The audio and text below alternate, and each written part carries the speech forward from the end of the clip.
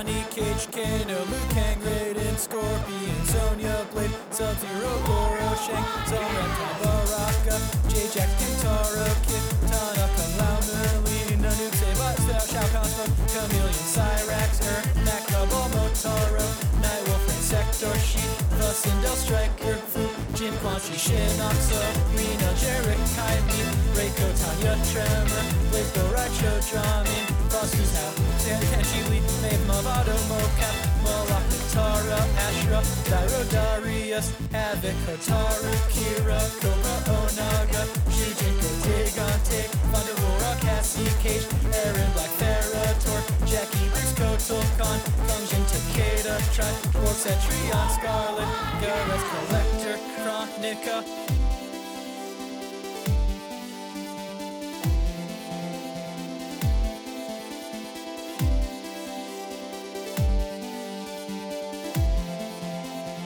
Welcome to Mortal Podcast. I'm your host, Ben Meckler, and this is the show where I walk my friends through the entirety of Mortal Kombat lore from the perspective of a single character. Today, very special guest, someone I've wanted to have on the show for a long time, who finally came around and asked me if he could come on the show. Writer Shea Serrano. What's going on, dude? Yes, I'm fucking pumped. As I mentioned to you when I reached out, I do a great deal of podcasts, but this is like the only one I've asked to do that didn't have anything to do with work. I was just like, oh, fuck, this guy. Oh, he talks about Mortal Kombat for an hour. Like, fuck it, let's go. I sure do. And by the end of it, it'll have been many, many, many hours. Before we get into stuff, we had talked a little bit about your background with Mortal Kombat, but you played the first 3 games and then kind of dipped out, right? Yeah. Have you continued to play beyond that? I've played every Mortal Kombat game that has come out, but right. the ones where I played them and just was absolutely in love, they were a major part of my life, were the first 3. Well, I guess technically the first 4, because it was Mortal Kombat, then 2, then 3, then Ultimate. Those were the ones that was you're gonna go to the arcade and you're gonna play these against other people. It was a fucking great time. What was the arcade that you went to play Mortal Kombat? So there are a couple that we would go to in San Antonio. It was my uncle. My uncle Brian is the one who introduced me to this game. You know, everybody I was maybe in 6th grade or something like that, 7th grade when all this stuff was happening. So you need the cooler older person to show you all of the cool stuff. And he was like, "Oh, you like video games? Check this one out. This is better than Street Fighter because you can rip the guy's head off." And I was like, "There's no way. There's no way they let you do that." And he took me to this arcade. I lived in San Antonio at the time. It was a little tiny arcade called Robotar in the mall. Robotar? Robotar. And like a guitar or robotic tar?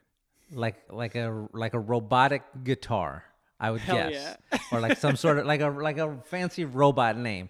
But it was in the mall, and you walked in and they had 2 Mortal Kombat machines set up right next to each other, and everybody was just fucking crowded around them at this point, putting their quarters up there. And it was the best place I had ever been in my life. I was just so fucking excited to see other kids who were pumped about a video game, and I watched them play. And this was the very first Mortal Kombat, and I got in, I put my quarter up there, and I just got destroyed. And all I wanted to do was keep trying and keep playing. And then eventually they made it a home version for I had the Sega Genesis version. Oh yeah. My uncle had the Sega, and we started playing that. And you had to at the time pay to call. You had to call a number to get a code to activate the blood or whatever.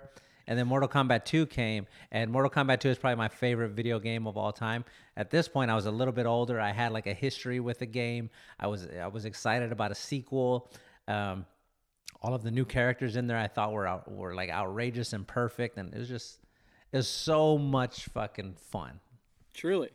Now, were you into the story? Did you have any interest in the story? Was it really about the gameplay for you? Were you one of those people that was who's Shao Kahn? I got to figure this fucking dude out. What's Outworld?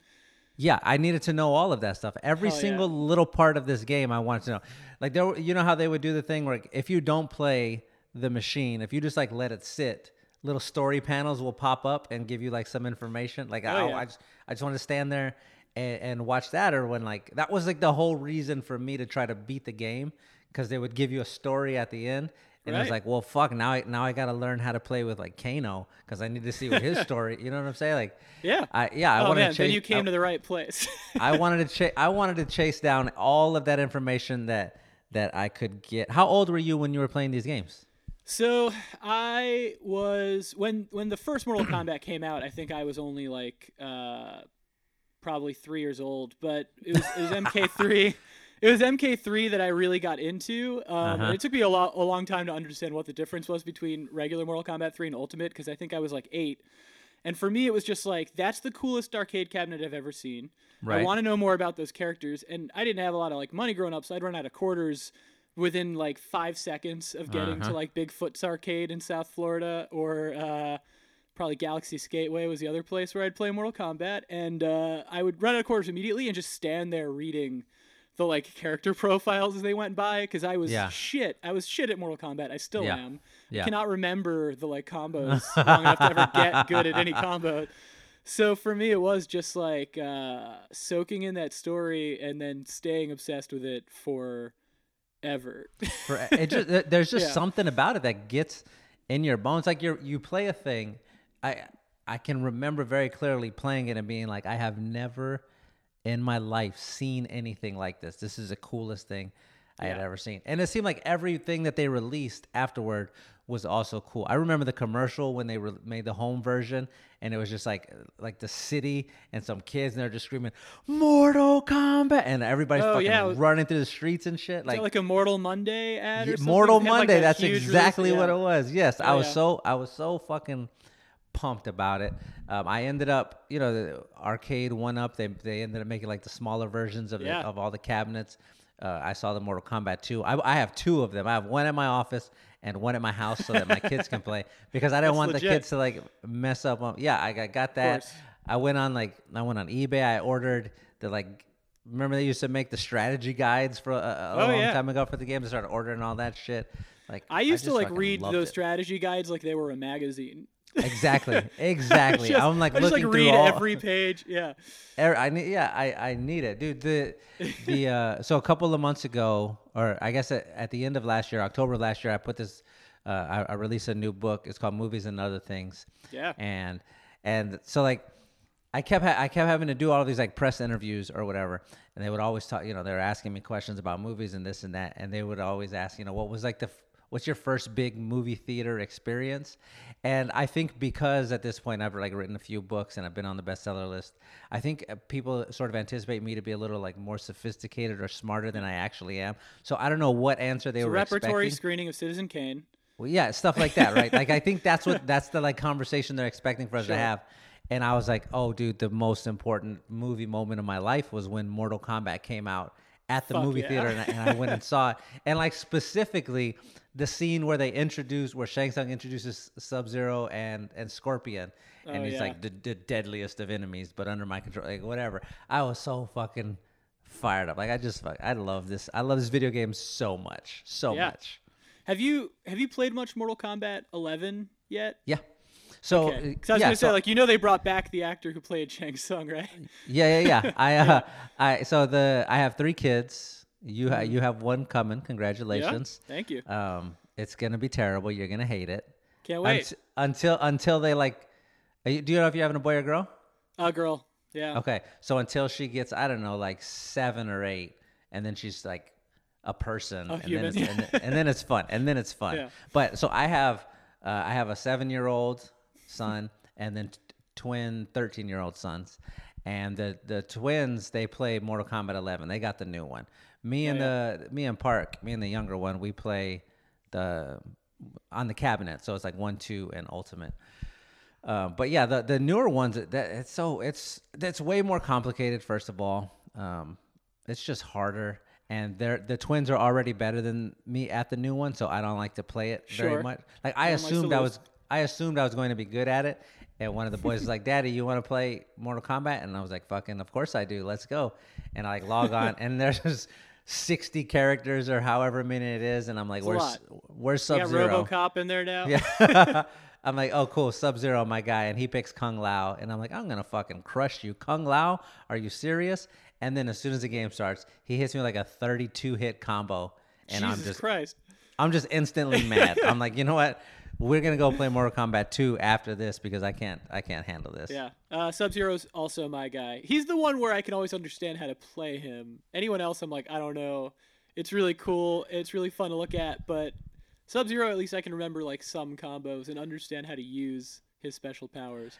As the games like changed through the first 3 or 4 specifically, I was like picking different characters based on like how to play. Like in the first one, although I wanted Scorpion because I figured out the spear real quick. Like somebody showed it to me, and then it was easy to just like back low punch or whatever. Right. And then I was like, I'm just fucking gonna throw 60 spears at you this whole match. Good luck.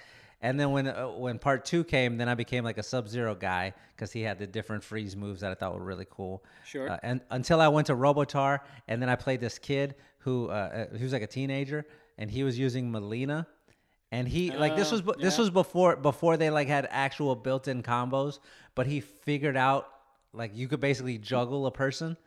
So it was like you drop out of the sky, you hit them as they stumble back, you do like the roll thing, you knock them in the air, like it was whatever. Yeah. I couldn't touch him. And I was uppercut. Like, I became a like Melina person after that. Part three came, and that's when they introduced the run button. Yeah. And I was like, oh, Cabal was my guy because you could do that fast run. They start spinning, and then it was like a 7-hit combo that took away a ton of energy, but it was super easy. And then when they updated it, Ultimate 3, I think they realized that combo was too easy for that much power to be taken away, so they like cut it in half, and I had to go back to Sub-Zero because his was whatever. But yeah, like each one, you got to figure out a different person. I just need to figure out who my guy is in 11, and I'm good. You know, I've never been like a Liu Kang guy ever, but in 11, that's Liu the Kang character I play Liu as Kang the is most. tough. He's good. He's fast, and when you get the like Fire God Liu Kang costume, he looks the coolest. So like in the early games when you like pick your player and you're doing arcade mode and you like go down the side of the mountain or the like shows you who you're going to be fighting. Like I hate to see Liu Kang anywhere near the top because they get a little bit harder as you go up. I'm like, please, if Liu Kang is in this list, let him be him and Katana. Put them somewhere near the bottom because if they're up at the top, I'm fucking stuck. I can't beat them. You're done. Yeah, it's a wrap. Oh man, well, you're coming at it with some great history. I'm curious how much of this will be new for you. I'm hoping a lot because this is a character we're talking about today that does not get. Well, he's never really had his due because he's kind of been treated like a one-off character, and a lot of his lore and stuff has come out of like ancillary material, like tie-in comic books and stuff like that. We're talking about Shinnok today, the big bad of Mortal Kombat 4, because we're kicking off the 4th season of Mortal Podcast, where we're talking about the characters introduced in Mortal Kombat 4. Now, I am curious, because you were like an MK guy around the time that Mortal Kombat 4 came out, what'd you think about that game? Like the transition to 3D. A lot of people hated on Mortal Kombat 4 like right away when it came out. Like immediately. I was in that group. I was like, hell no, this is terrible.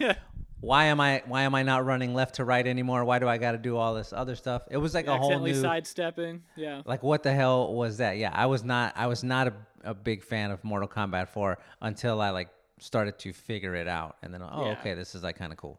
It's like slower and more like floaty too, which I think was probably just because it went to 3D and it had to be. But now when I do play Mortal Kombat 4, I look back at stuff from it, it feels almost like a wuxia kung fu movie because everything is so like aerial. Yeah. I didn't care for it when it popped up. I was like, no thanks. Let me go back to 3. It's okay. We're gonna try to redeem it this season.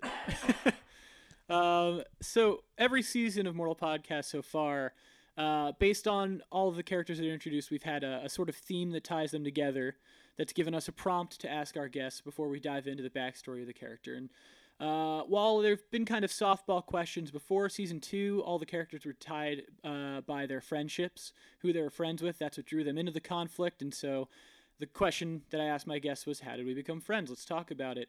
In Season 3, it was all about rebirth. We were looking for guests' reinvention stories. When I was looking at the characters introduced in Mortal Kombat 4, it was a lot harder to see what tied them together. And then I realized that they are all either betrayers or people who've been betrayed. So fuck it, we're going hard with the prompt this season. Oh, Shay, has there been a time in your life when you've been betrayed? Oh, absolutely. I could think of several.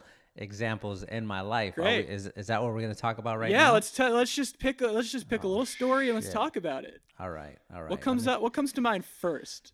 Cuts the deepest? This is what cuts the deepest. This is as soon as you said the word betrayed, I know exactly. I knew exactly what I was going to talk about. This is 9th grade, so this is still like Mortal Kombat time. Mortal Kombat NBA Jam. This was like what I was the doing. golden era. So 9th grade was like the first time I had like an actual real girlfriend. Like you have girlfriends in middle school, but you only see them like at school, and you don't really talk to them. hand stuff. Yeah, it's like whatever. Like we might hold hands for like as we walk down the hallway for 10 seconds, and then I'll see you like in 3 days. But in 9th grade, it was like where you talk on the phone, you go to the movies, you do whatever. And so that was like the first time I had a real girlfriend, and we didn't date very long. We dated like a month maybe, but we were dating for a month. I got in a lot of trouble at home because I like did some bad stuff, and I got grounded. And like as soon as I got grounded, I told this girl like, "Hey, at school, like I'm gonna be grounded for like a couple of weeks. We're not gonna be able to talk on the phone, whatever." She was like, "Oh, it's cool. Don't worry about it." And like 2 days later, this was a Saturday, I get a phone call. She calls my house, and I answer it, and I'm like, "Hello," and she's like, "Hey, it's your girlfriend," and I'm like, "Oh, hey, what's up?" And she's like, "Hey, we need to break up," and I'm like, "What are you talking about?" And she said, in this like 2-day stretch, wow, she found another boyfriend, and they went. Listen, but they went to the zoo. And she cheated on me at the zoo. She like made out with this guy at the zoo. She just like, while you guys were still together, went on what was objectively a date to the zoo. It was 100% a date to the zoo with this guy. Now, in fairness to her, I want to make sure that this is clear. The guy that she went with, she absolutely should have gone with this guy. He was cooler than me. He was taller than me. He was more handsome than me. He was more popular than me. Like.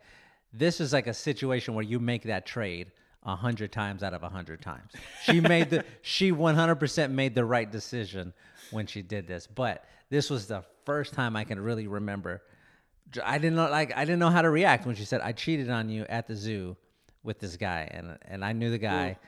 And I was like, I just felt like my soul was on fire and also like ice at the same time. And sure, as if you'd been attacked by both Scorpion and Sub-Zero. At the exact same time. Got it. Yeah. Yes, I'm like waiting for the turnaround where you're like, and his name was Matt Damon. But I feel like we're not. No. It was just another. I guess geographically it wouldn't really check out. It was just a kid who lived on my block a couple houses up from me that we all sort of looked up to because he was older and cooler. Right.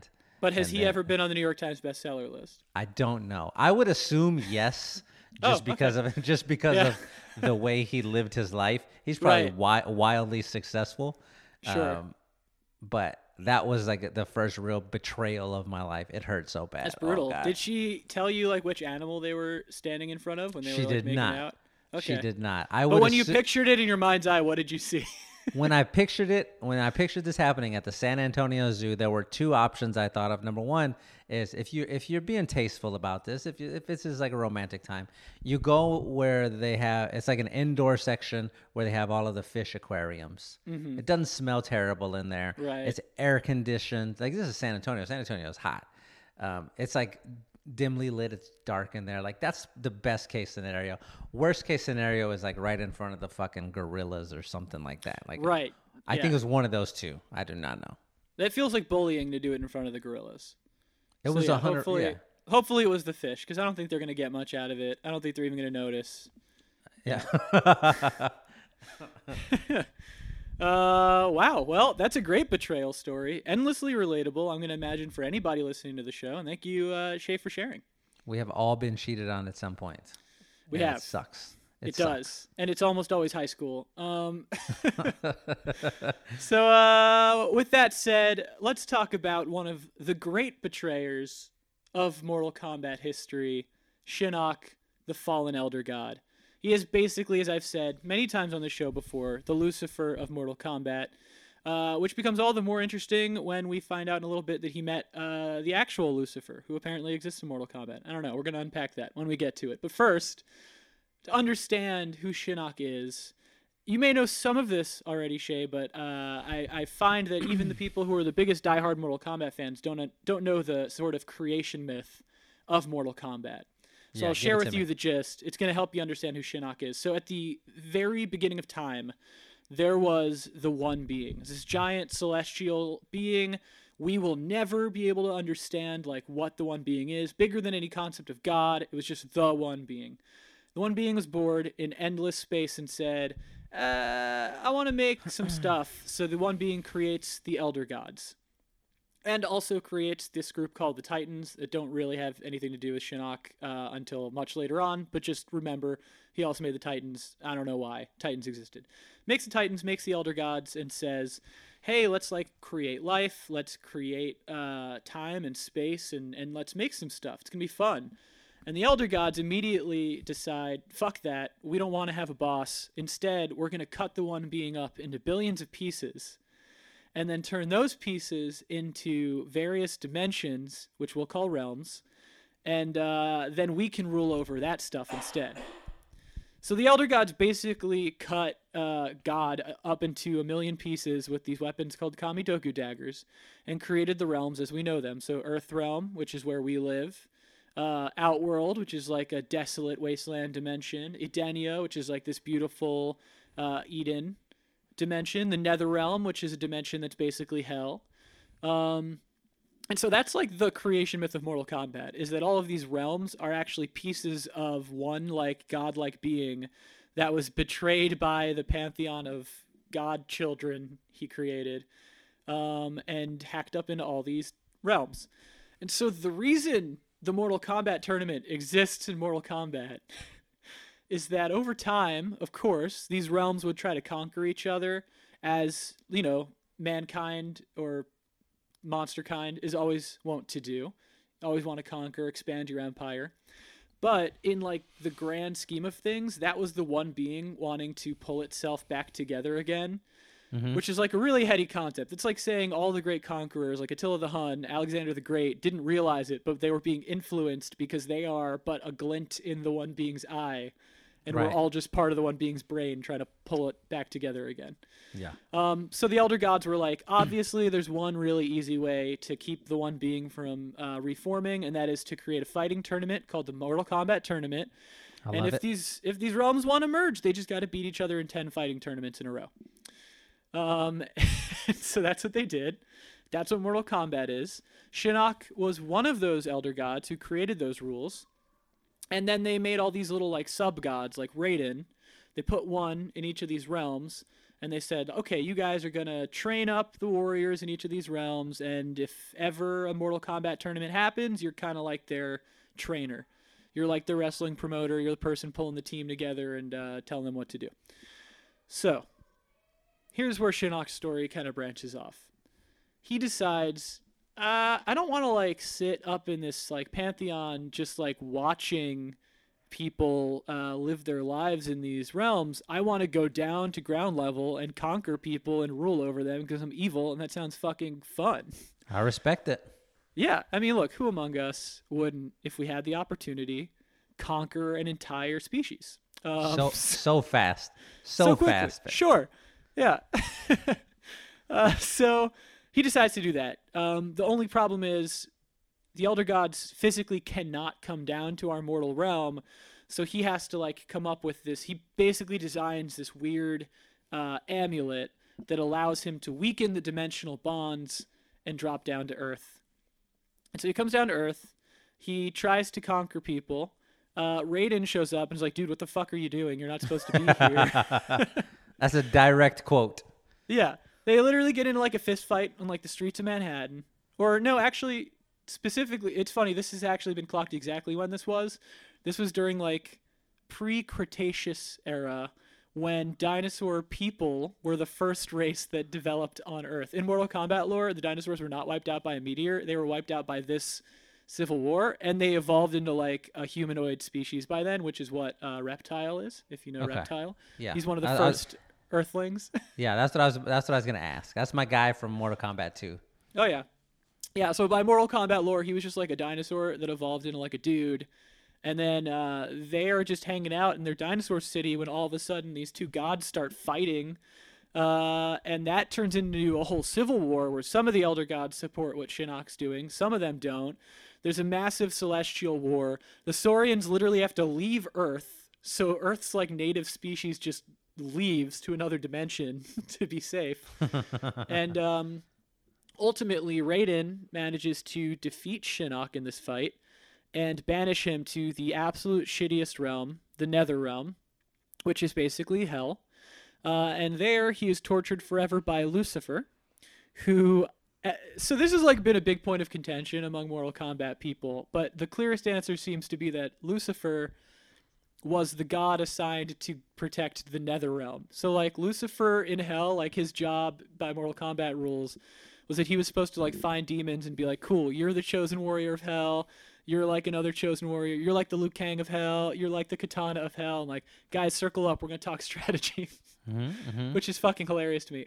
So Shinnok's being tortured by Lucifer. Thousands of years pass. He's really pissed. And eventually he meets this young necromancer, this guy named Quan Chi, who rules. I know Quan Chi.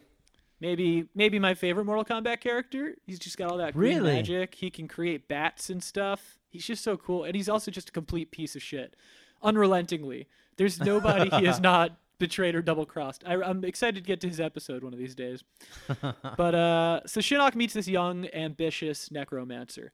And remember, like, because the Netherrealm is a dimension in Mortal Kombat, like, there are just people there's just like a race of people who just like grow up in hell and just like live there, just like have 9-to-5s, just live in like a horrible burning empire.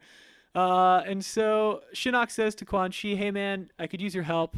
I want to overthrow Lucifer and take over the Netherrealm. And if you help me do that, because I can tell that you're a powerful sorcerer, my man, I'll give you like a ton of power. I'll make you like my arch sorcerer, which is a job title that I just made up.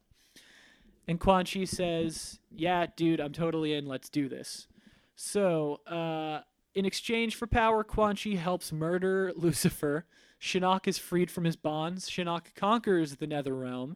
Quan Chi becomes his arch sorcerer, which again is his canon title, which is great. They could have gone with like vice president or like chancellor. They were like arch sorcerer.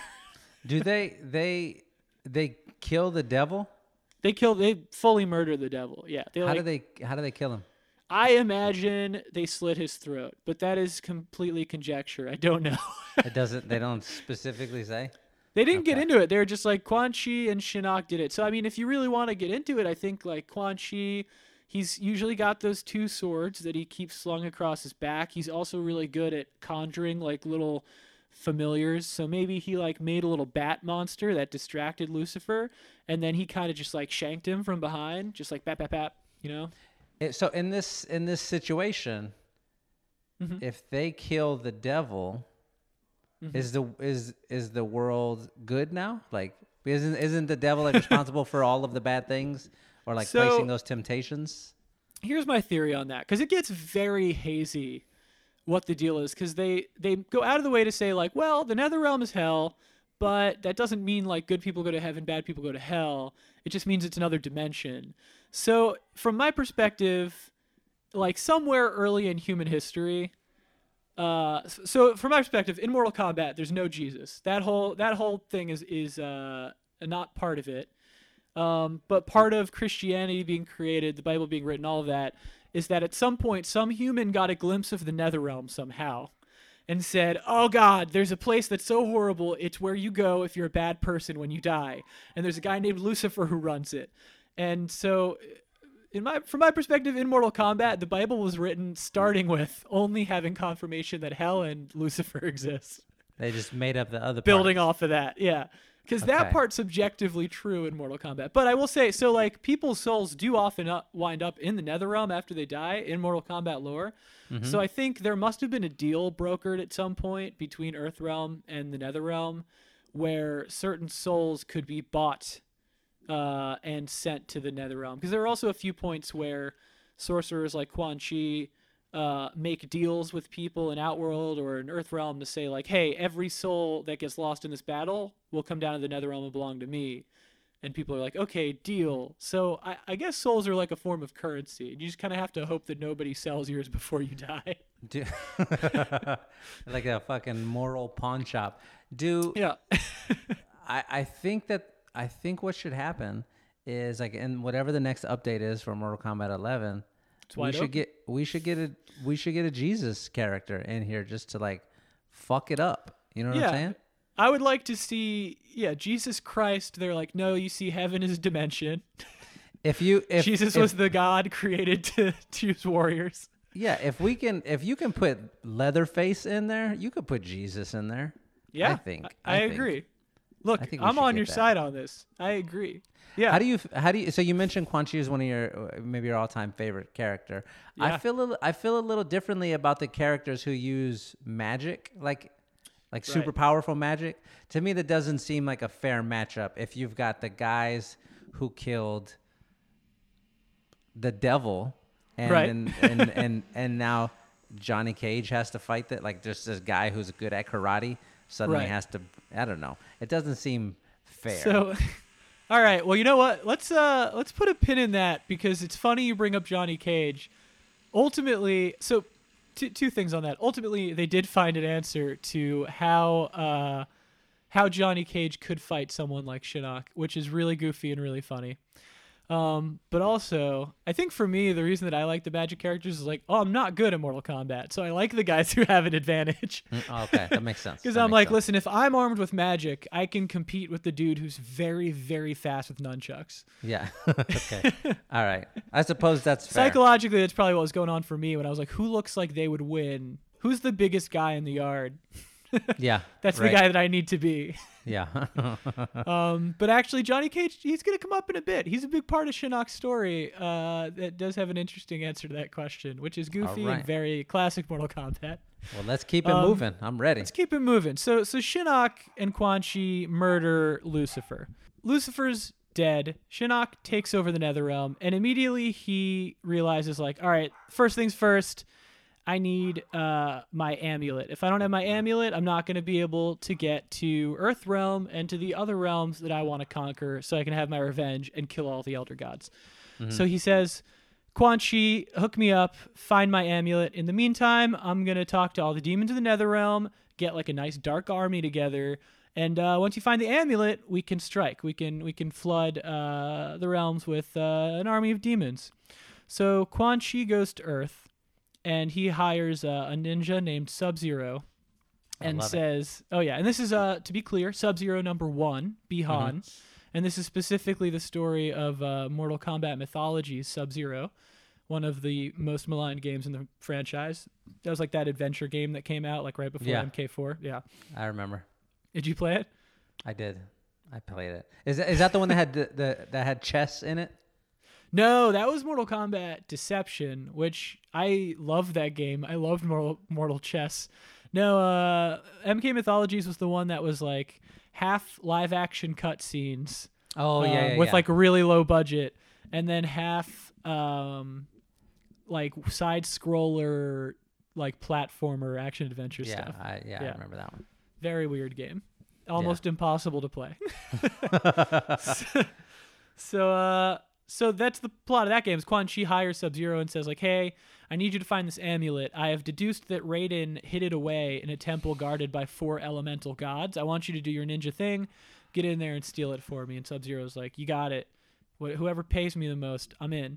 Mm-hmm. So Sub-Zero goes, he gets the amulet, he brings it back to Quan Chi, and then ultimately he gets killed and winds up in the Netherrealm right around the time that Shinnok is forming his cult called the Brotherhood of Shadow. And so he gets all these demons in on the Brotherhood of Shadow. He takes Bihan and turns him into a new character, this guy Noob Saibot, who will be Shinnok's like fanatical spy character. He also manages to draw in this like bug lady named Devora, who will come up later, who lives in Outworld, and an Edenian named Tanya, who is sick of the rulers of Edenia and wants new leadership. So he's kind of got agents, Shinnok has, all in all these different realms that all have fallen to his demonic rule. and he's got his demon army, and now he's got his amulet from Quan Chi. And so he's like ready to strike. And that's when he finds out that this guy named Shao Kahn, who is the god of Outworld, has decided he wants to conquer Earthrealm, and he wants to conquer all of the realms. And Shinnok sees an opportunity here. He's like, oh, you know what? I'm going to wait. I'm going to let Shao Kahn do his thing for exactly 3 Mortal Kombat games. And then, when he loses and Earth is weakened, that's my time to strike. Mm-hmm. And so Shinnok waits it out. Like, he watches Shao Kahn spend hundreds of years trying to take down Earthrealm. He conquers Edenia. He conquers Reptiles Realm. He conquers all these realms. Vampire Realm. Weakening the bonds of all these realms. And then he takes down Earthrealm. Almost. He almost gets there, and then he doesn't. And then with Shinnok's help, he invades Earthrealm, which is the plot of Mortal Kombat 3. And then he loses again because there's this one warrior, Liu Kang, who's really strong. Shinnok doesn't give a shit. He's like, great, Shao Kahn's been defeated. Earthrealm has been weakened. They're complacent. Now is my time to strike. Fanatical cult, Brotherhood of Shadow. It's time to move. Let's do this. So Shinnok says, it's Shinnok time, baby. Let's go. He contacts his agent Tanya in Edenia, and they enact a really goofy plan. Tanya, who has recently been made the ambassador, she's the daughter of like the ambassador to New Realms for the new leadership of Edenia, which is like Kitana and her mom Sindel. She says, okay, she walks up to Sindel and she says, hey, I met this new refugee from another realm. He wants Edenia's help. Would you be willing to meet him? And Sindel's like, yeah, sure. And it's Quan Chi in a robe who makes up some goofy story where he says some clearly made up words. He's like, yeah, I'm from the realm of Gibble Gob, and the dark sorcerer Shao Dong tried to conquer us, so I need your help. And Sindel's like, of course I'll help you.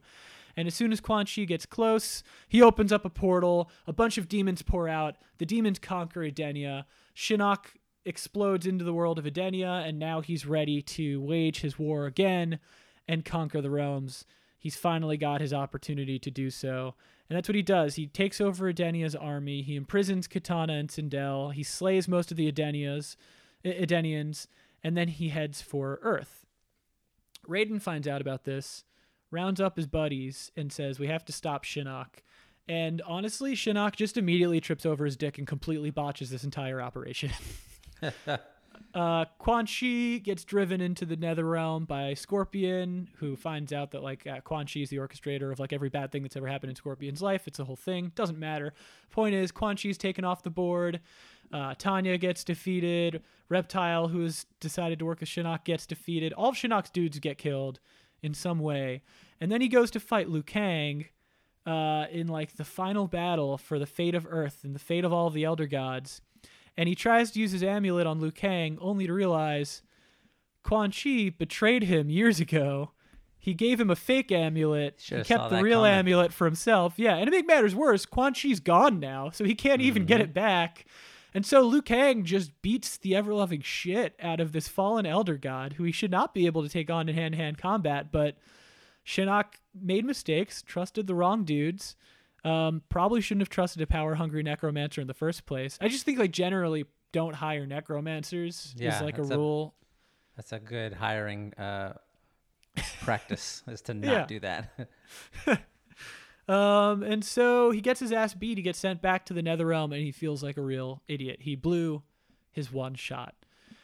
And so for years, Shinnok hangs out in the Netherrealm, moping around. Quan Chi is down there kind of hiding from Shinnok because he knows that Shinnok's going to be pissed at him. And it's a huge bummer. Shinnok doesn't know what to do. And then he sees another opportunity arise. He hears that there is a prophecy of Armageddon that may be an opportunity for him to not just get revenge on the Elder Gods, not just conquer the realms, but take on the power of the one being himself. Dun, dun, dun, dun. So Shinnok has this whole plan, right? Part of the prophecy is there's a Cain and Abel story where these two guys named Taven and Dagon, because this game came out in 2005, they they are these long cryogenically frozen brothers who, once unfrozen, will head to this pyramid in Edenia, defeat an elemental being made of fire named Blaze, And whoever defeats Blaze will basically become the one being. And so as soon as Shinnok finds out about this, he's like, all right, well, obviously I need to get up on top of that pyramid and I need to defeat that fire elemental instead. I need to become the one being.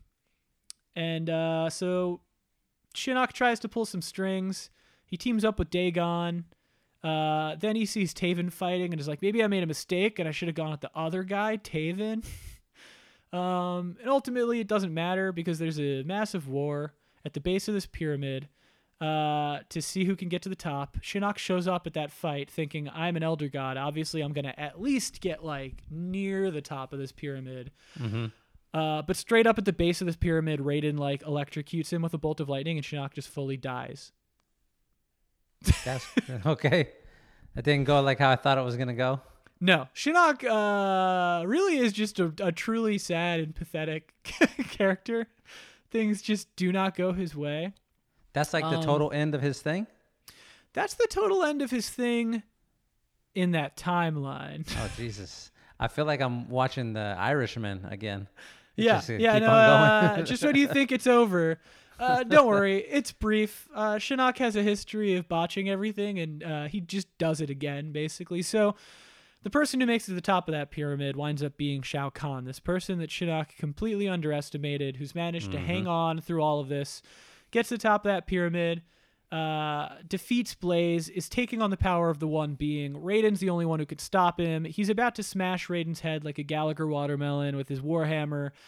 And that's when Raiden sends a message back in time, and that message is he must win, which is way too fucking vague and not helpful. And so Butterfly Effect style, just like in the classic film The Butterfly Effect, it creates a new timeline where everything's just a little bit different.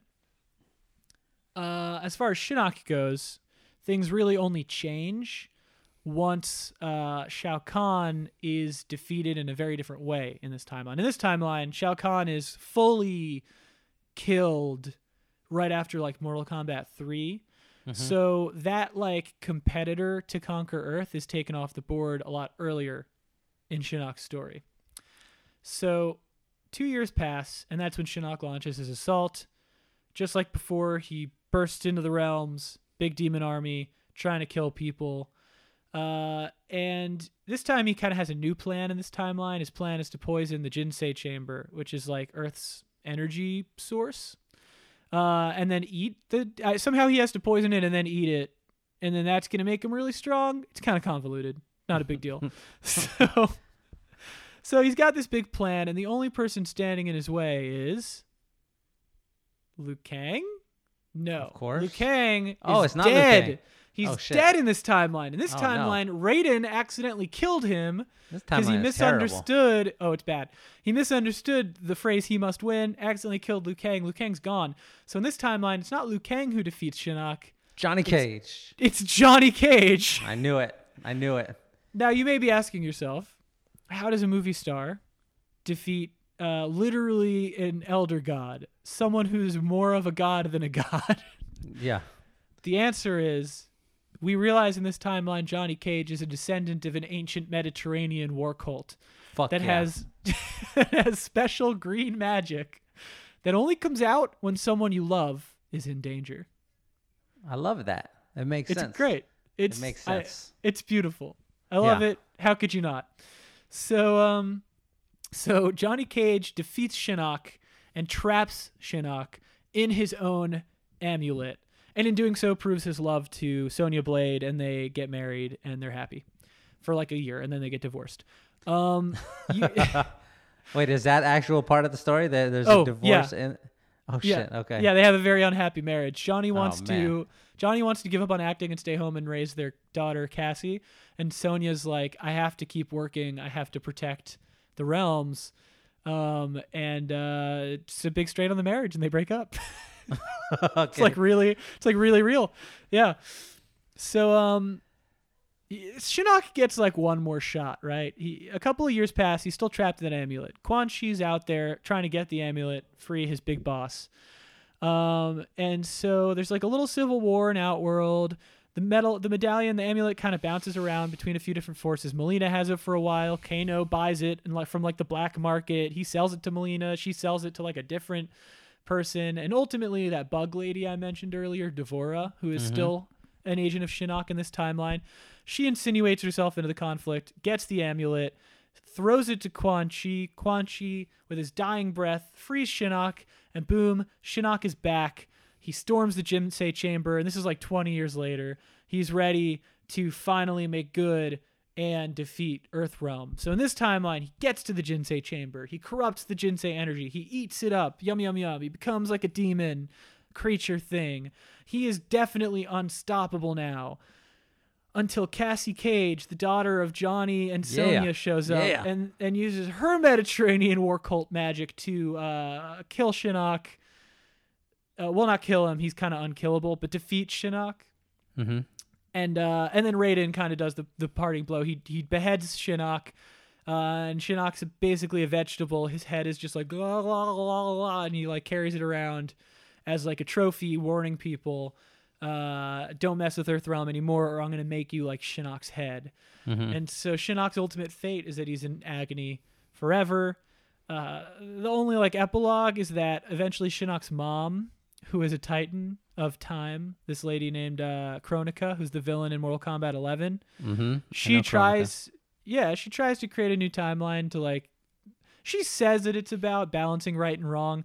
It's clearly that she misses her son, which is it's reasonable. I get it.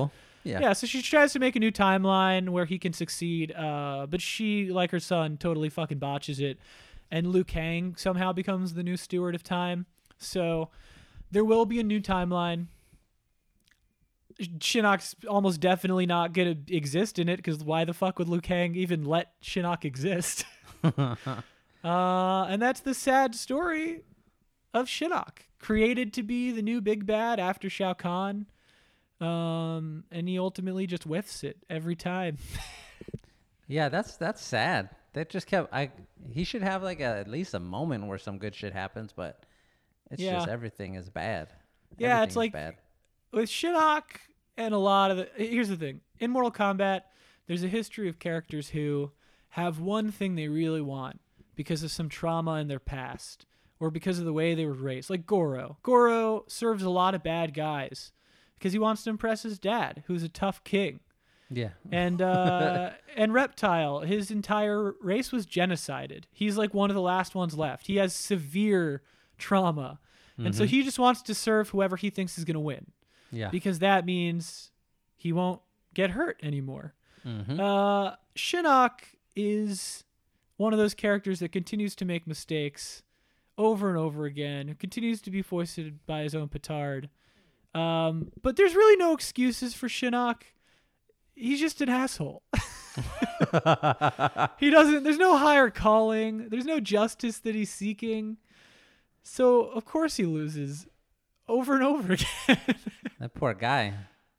Yeah. I feel bad for him. When we get off the phone, I'm going to go turn on Mortal Kombat 11, and I'm going to just play with him. I'm going to set it on whatever the easiest setting is. I'm not even going to turn the game. I'm just going to do training, and I'm just going to let him beat the shit out of Johnny Cage for like 25 minutes. Buddy, here's the thing. You can't. Shinnok's not even in Mortal Kombat 11. The only representation he has is that in the background of one level, his severed head is writhing in pain. Oh, shit. Okay, let me go back again. Let me go to Mortal Kombat 10. I know he's in one of those. Yes, Mortal Kombat 10 with the weird... 10. Everyone has the weird flat hair.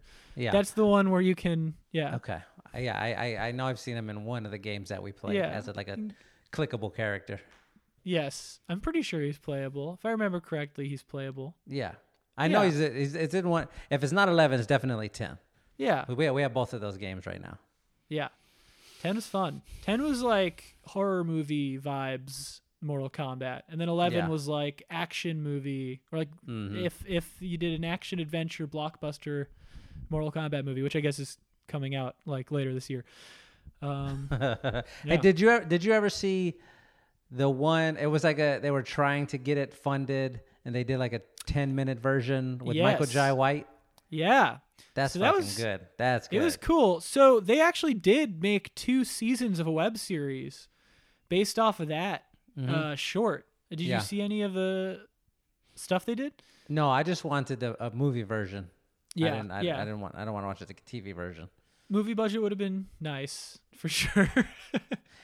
So they're redoing. They're doing a new Spawn movie, right? Like, allegedly, I think it keeps falling apart because they had Jamie Foxx was going to play Spawn, and then I think that fell apart. He would have been good. He would have been a good. He would have Spawn.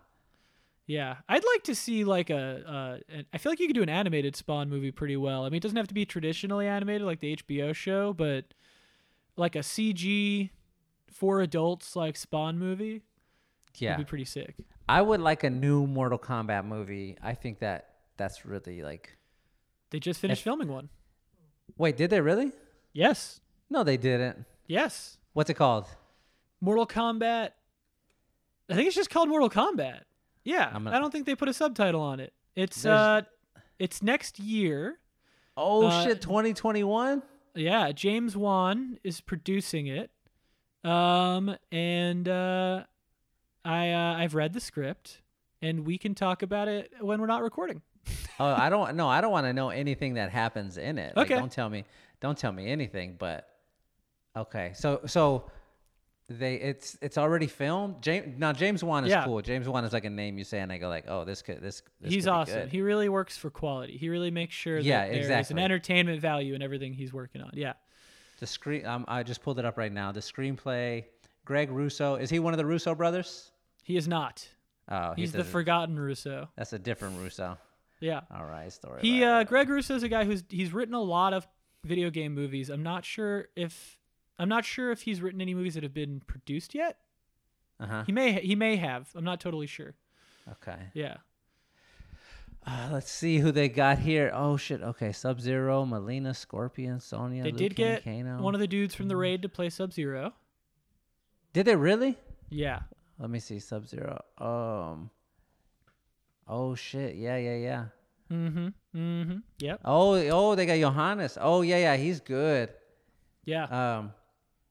Fuck yeah. It's a good cast. Yeah, that's great. And it's an interesting. The characters that they're including, I find very interesting. I think you'll be happy. Some of your favorites are going to be in there. Fuck yeah! It's an interesting take. This is great news. Yeah.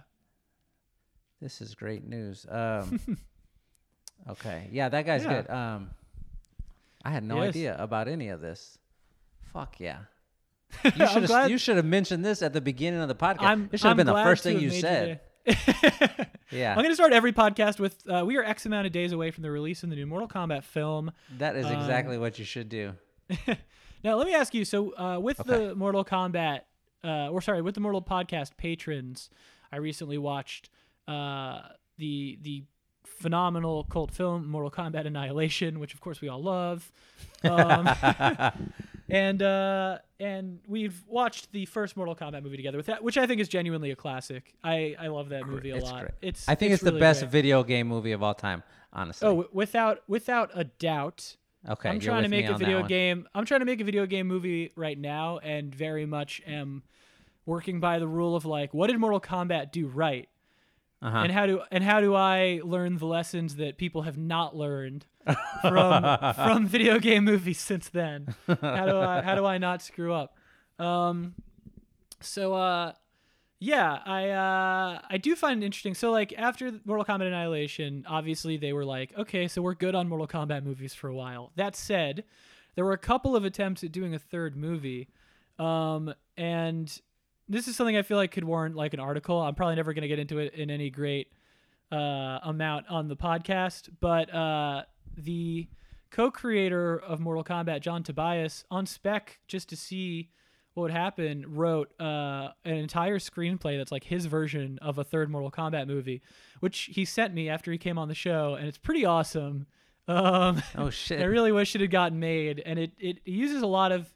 In an interesting way, it has a lot of the ideas that they eventually did for Mortal Kombat 10 and 11. It has a lot to do with generations. It has some really cool twists and turns. I was very impressed. Also, Drew McWeeny, who will be a future guest on the show. I don't know if you know Drew. He's a big like movie journalism guy. He used to write as like Moriarty for Ain't It Cool News like way back in the day. Mm-hmm. He also wrote a Mortal Kombat movie that I think ultimately I don't know if I'm allowed to talk about this, but I think ultimately had a bit to do with like the idea of the Deadly Alliance and maybe predated the Deadly Alliance game. Mm-hmm. So it's interesting to think of like the versions of a third Mortal Kombat movie like with the same cast, or at least part of the same cast we almost got, and then ultimately did not. And this new movie is very much like a reboot, new take. Yeah, on Mortal that's Kombat. great. Yeah, That's it's going to be interesting. I wish I would have got Eco from the Raid. He's my favorite. Yeah, my he's favorite. the best. Man, God, I love those movies so much. I think he is legitimately the greatest movie fighter we've ever had, like ever. Like just I agree. Skill for skill, moment for moment, move for move. I think he can do everything as good or better than anybody else. He's unstoppable. Yeah, no, I totally agree with you. He's amazing. I could literally, and I have, watch any of the scenes from the Raid 2, any of those fight scenes just like over and over again, just study every single beat. It's like the choreo is more impressive than like any dance scene, like 3 weeks ago, I was hanging out with my mom. My mom and dad, we're doing like the social distancing thing. So they live. Love the segue out of the Raid to this, and I'm really cannot wait to hear how it comes back around. Listen, they're older now. I mean, they're like in their 50s or whatever. So they locked it all down. So they're like, all right, you stay in your house, we'll stay in our house. Nobody's allowed in, nobody go anywhere. And then we have like 2 safe spaces that we can move the kids back and forth between because they have a little bit of land and a swimming pool and whatever. Oh yeah. So anyway, like 3 weeks ago, we were over there visiting. The kids are in the backyard swimming, and we were talking about.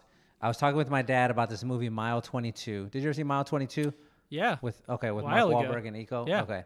So it was like I think you could rent it, or it was coming up for available to rent, or whatever. But we were talking about that, and I was like, oh, like this is the guy that I was telling you about. Because he's the like triple agent in that movie. And I was like, this is the best movie fighter we've ever had in the history of the world. And he was like, there's no way, it can't be him. And I was like, let me show you. And we got on, like they have the smart TV. So I called my Ma, can you come sit down? You need to watch this. This is important. And I pulled up the kitchen fight scene. And I was like, what? We're going to watch this whole thing. It's like 7 minutes long. And it's just fucking beautifully done. And so it's just so violent and so great. And we just sat there and watched it. And I was like, see, this is my proof. This is the motherfucking guy. He's the guy. Dude.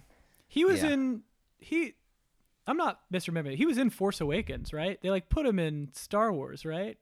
I think so. Yeah. He's got but they didn't really have him do much. Yeah. Yeah. It was one of those, like, why are we here if you're not going to have him do the thing that he's supposed to do? Yeah. You know what I'm saying? I would like to see him use a lightsaber. I would like to see more martial artists in sci-fi films doing martial arts using the trappings of sci-fi. Like, there's just not enough of that. Yeah, it would be great. Him especially, because I was so mad when I watched Mile 22, and they have that great fight scene where he's handcuffed to the bed, the hospital bed, and he's going against the 2 guys, and they're doing like a bunch of quick cuts. Oh yeah. And I'm like, don't fuck it. Like that's a trick you do when you're like filming a Liam Neeson fight and you need to make him look fast. You don't have to do that with Eco. Just fucking turn the camera on and let him do what he does. That should absolutely be the rule. Like by law, you should be required to just stay wide and let us watch the fucking choreo. Like that's just the point. Find a cool angle, stay there for as long as you can. Yeah, exactly. Yeah. That's part of When you said they made a new Mortal Kombat movie, that was like the first, like, oh my God, is Eco in here? Is he somewhere in here? Please let him be somewhere in here. But we got the other Raid guy. We got Johan. Yeah, so there's time. I'll take what I can do a get. franchise, so maybe we'll get some Eco later. Have you seen, by the way, Man of Tai Chi, Keanu Reeves' movie? Yes. I am waiting for someone to use the filming technique he used for those fight scenes again, because he like developed a whole technology to cover those fight scenes in such a cool way, and like no one's done that again since. That I've seen at least. It didn't have like a big breakout moment. It wasn't like when The Matrix came out and everyone was like, "Oh, we're all gonna do this for a while." Yeah. Or even when when John Wick came out and they're like, "Oh, Kung Fu is back." Like here we go again. You know what I'm saying? Like the Man of Tai Chi, it just sort of showed up. Like I don't even remember seeing anything about it. I just remember one day I was like, I watched the thing and then it popped up on Netflix. Like, oh, you might also like this. I was like, what the fuck is it? Yes, I would like. Yes, I would like this. I absolutely would like to see it. Yeah, that movie stuck with me because when I moved to LA when I was an intern, that was one of the first scripts I was given to do like script coverage on. And it was like 150 pages long. It was like it was like a fucking book.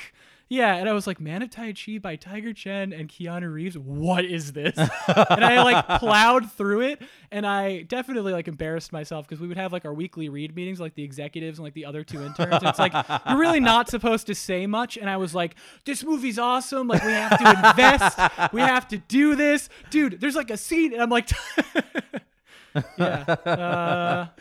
Man. Oh shit! You mentioned the Patreon. There's another Patreon. This woman, I think she works at Vulture still. It's hard to tell with all of the like furloughs and everything that's going on. But she started doing one. She's like my go-to for horror movie stuff and for fight movie stuff. She's like, this is the person I want to read. But she has a Patreon. Her name is Jordan. I'm not certain how to say her last name. It's like Crucchiola or something like that. Jordan Crucchiola. Oh, I think I've seen her like on Twitter before. But I don't know. She's very active on Twitter, but she has like a Patreon that I subscribe to, and she like goes through all the different fight movies and just talks about like cool shit in there. Shit. But yeah, I was just thinking of it because you mentioned that like that. You should check that out. You would like that. Man. It's really neat. She does like a really neat series. I think it's like finishing moves or something like that. And she would just like she talked about the guy from Ong Bak. She talked about like his flying knee. She just spent like 3,000 words on just the knee. Yeah, on Tony Jaa on his knee, and I was like, I gotta read this. Yeah, it's great. It's really good. Oh man, that rules. I can't believe you were working on Man of Tai Chi. That's so cool. Well, I ultimately wasn't. It was like one of those situations where like when you're an intern, you read a million scripts that get submitted at a production company, and then you basically give them a sheet of paper saying like, here's why you executives should even bother reading this, or why you shouldn't. And so I was like desperately trying to convince this company that ultimately wound up making like 2 rom-coms and Drive. Like that was like their whole body of work while I was there. But I was like trying to make this company invest in like this martial arts movie. And they were like, we're not going to read it. Like, we're not going to make that movie. It's not going to happen. What were the rom-coms that they did? Man, I cannot remember. One was with, I want to say Alexa Vega maybe. And was like, about someone with money and someone without money. I can't even remember. And then I can't even remember what the second one was. I mean, when you're an intern, you're there for like 3 months. It feels like forever, but you're not even there for like the beginnings of the production of any movie. So, but Man of Tai Chi stuck with you. It did. It was a very special time for me. I was fresh in LA. I was getting to read a Keanu Reeves martial arts book disguised as a screenplay. It was exciting. Yeah. From here going forward, just some feedback. Start every podcast with that. I read the script for Man of Tai Chi. There's a Mortal Kombat movie going. All right, let's get started. Here we go. Let's get into it. That's 2 very important pieces of information you just threw an hour into the podcast. Yeah. Well, sometimes you get there. It's all about, the road, and it's not always about the destination. Except, I guess, in the medium of entertainment, in which case it like totally is. And that's where we should have started. One quick recommendation, by the way, before we wrap things up, since you do love fight films, have you ever seen the movie Crippled Masters? I have not seen Crippled Masters. Okay, so it's a real curio. It's kind of an exploitation movie, but it's pretty astounding to watch. It is a classic martial arts film where it's literally a guy with no arms and literally a guy with no legs fighting together. No shit. Yeah. All right, and it's amazing. It's incredible what the like physical feats that they pull off in this movie. It's really cool to watch. I'm gonna check that it's out. like a little like exploitive, but they're also like this. It's a starring vehicle for those 2 dudes, and it's not as gross as you might expect of a film from that era about two amputees. But it's pretty awesome. All right, I'm gonna check that out. It's very cool to watch. I'll throw one recommendation to you because I just came across this, and I don't even know why I'm saying this because the TV shows that you work on, I'm certain you have already heard of this and you probably love this. But I just started watching it. My guy Micah Peters, who occasionally will write about anime for The Ringer, we were talking about anime stuff, and he was like, "Oh, you need to check out One Punch Man." And then he described it to Yeah. me. And I was like, I just started watching it. Don't say anything if you've already seen it, because I'm only. I like, haven't. I'm actually about to start okay. it. What are you watching it on? I might hold on. Micah sent me a thing. I'll email it to you, because I don't know if this was like what we're supposed to be talking about at this particular moment. But I'm gonna. No, it's fine. You know what I'm saying? Yeah. But One Punch Man is fucking cool. Yeah, I gotta check it out. I'm working on an unannounced kung fu series right now. So Let's go. I'm diving real deep into everything. Is it an animated kung fu series? It is. Yeah. Okay. It's gonna be cool. I'm psyched. Are you gonna give us any more? I'm legally not allowed. Okay. hopefully they'll announce it soon. I feel like it won't be surprising to anyone that it exists. Hopefully it'll be cool to the people who listen that I'm involved. Awesome. Yeah. Hulu is where Hulu, One Punch okay. Man is. Yeah. All right. I will be checking that out real soon.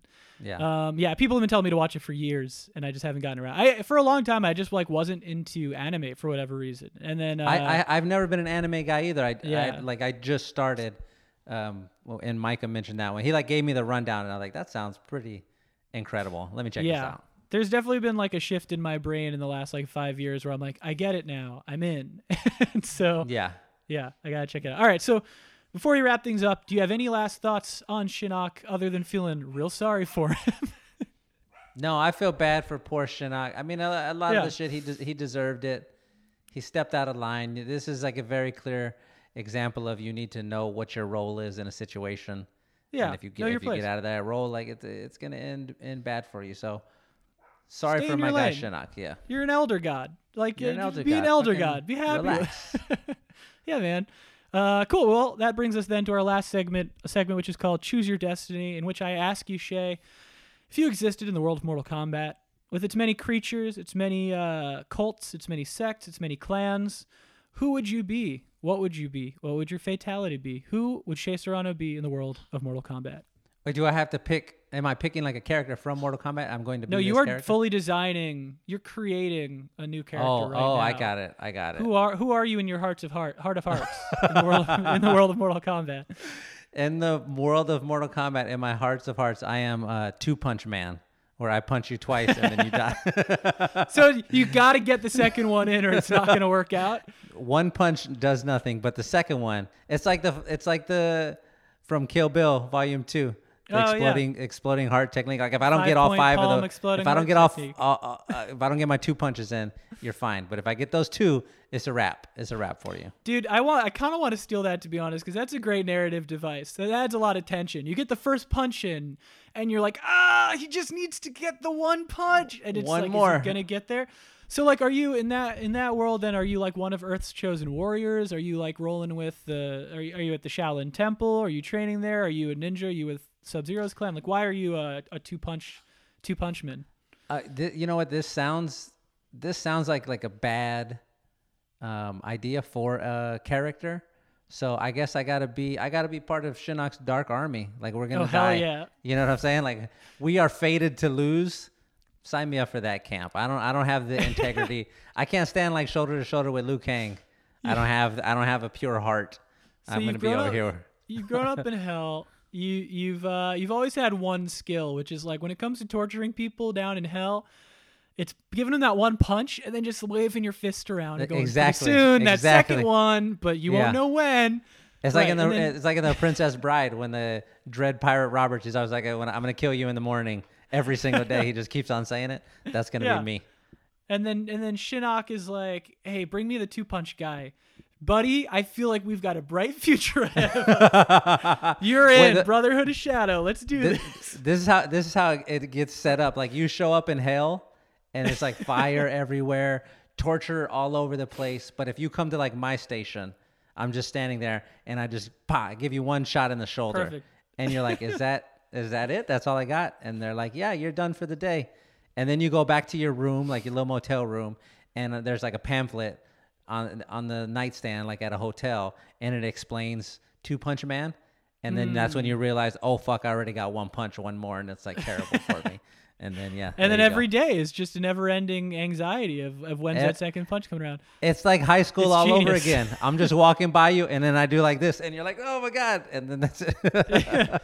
It's great because the fatality really writes itself. It's like an extended montage where you walk away from the fight and then you see that person living the rest of their life, like getting married, having kids, and then you pop up and boom, second punch, you're done.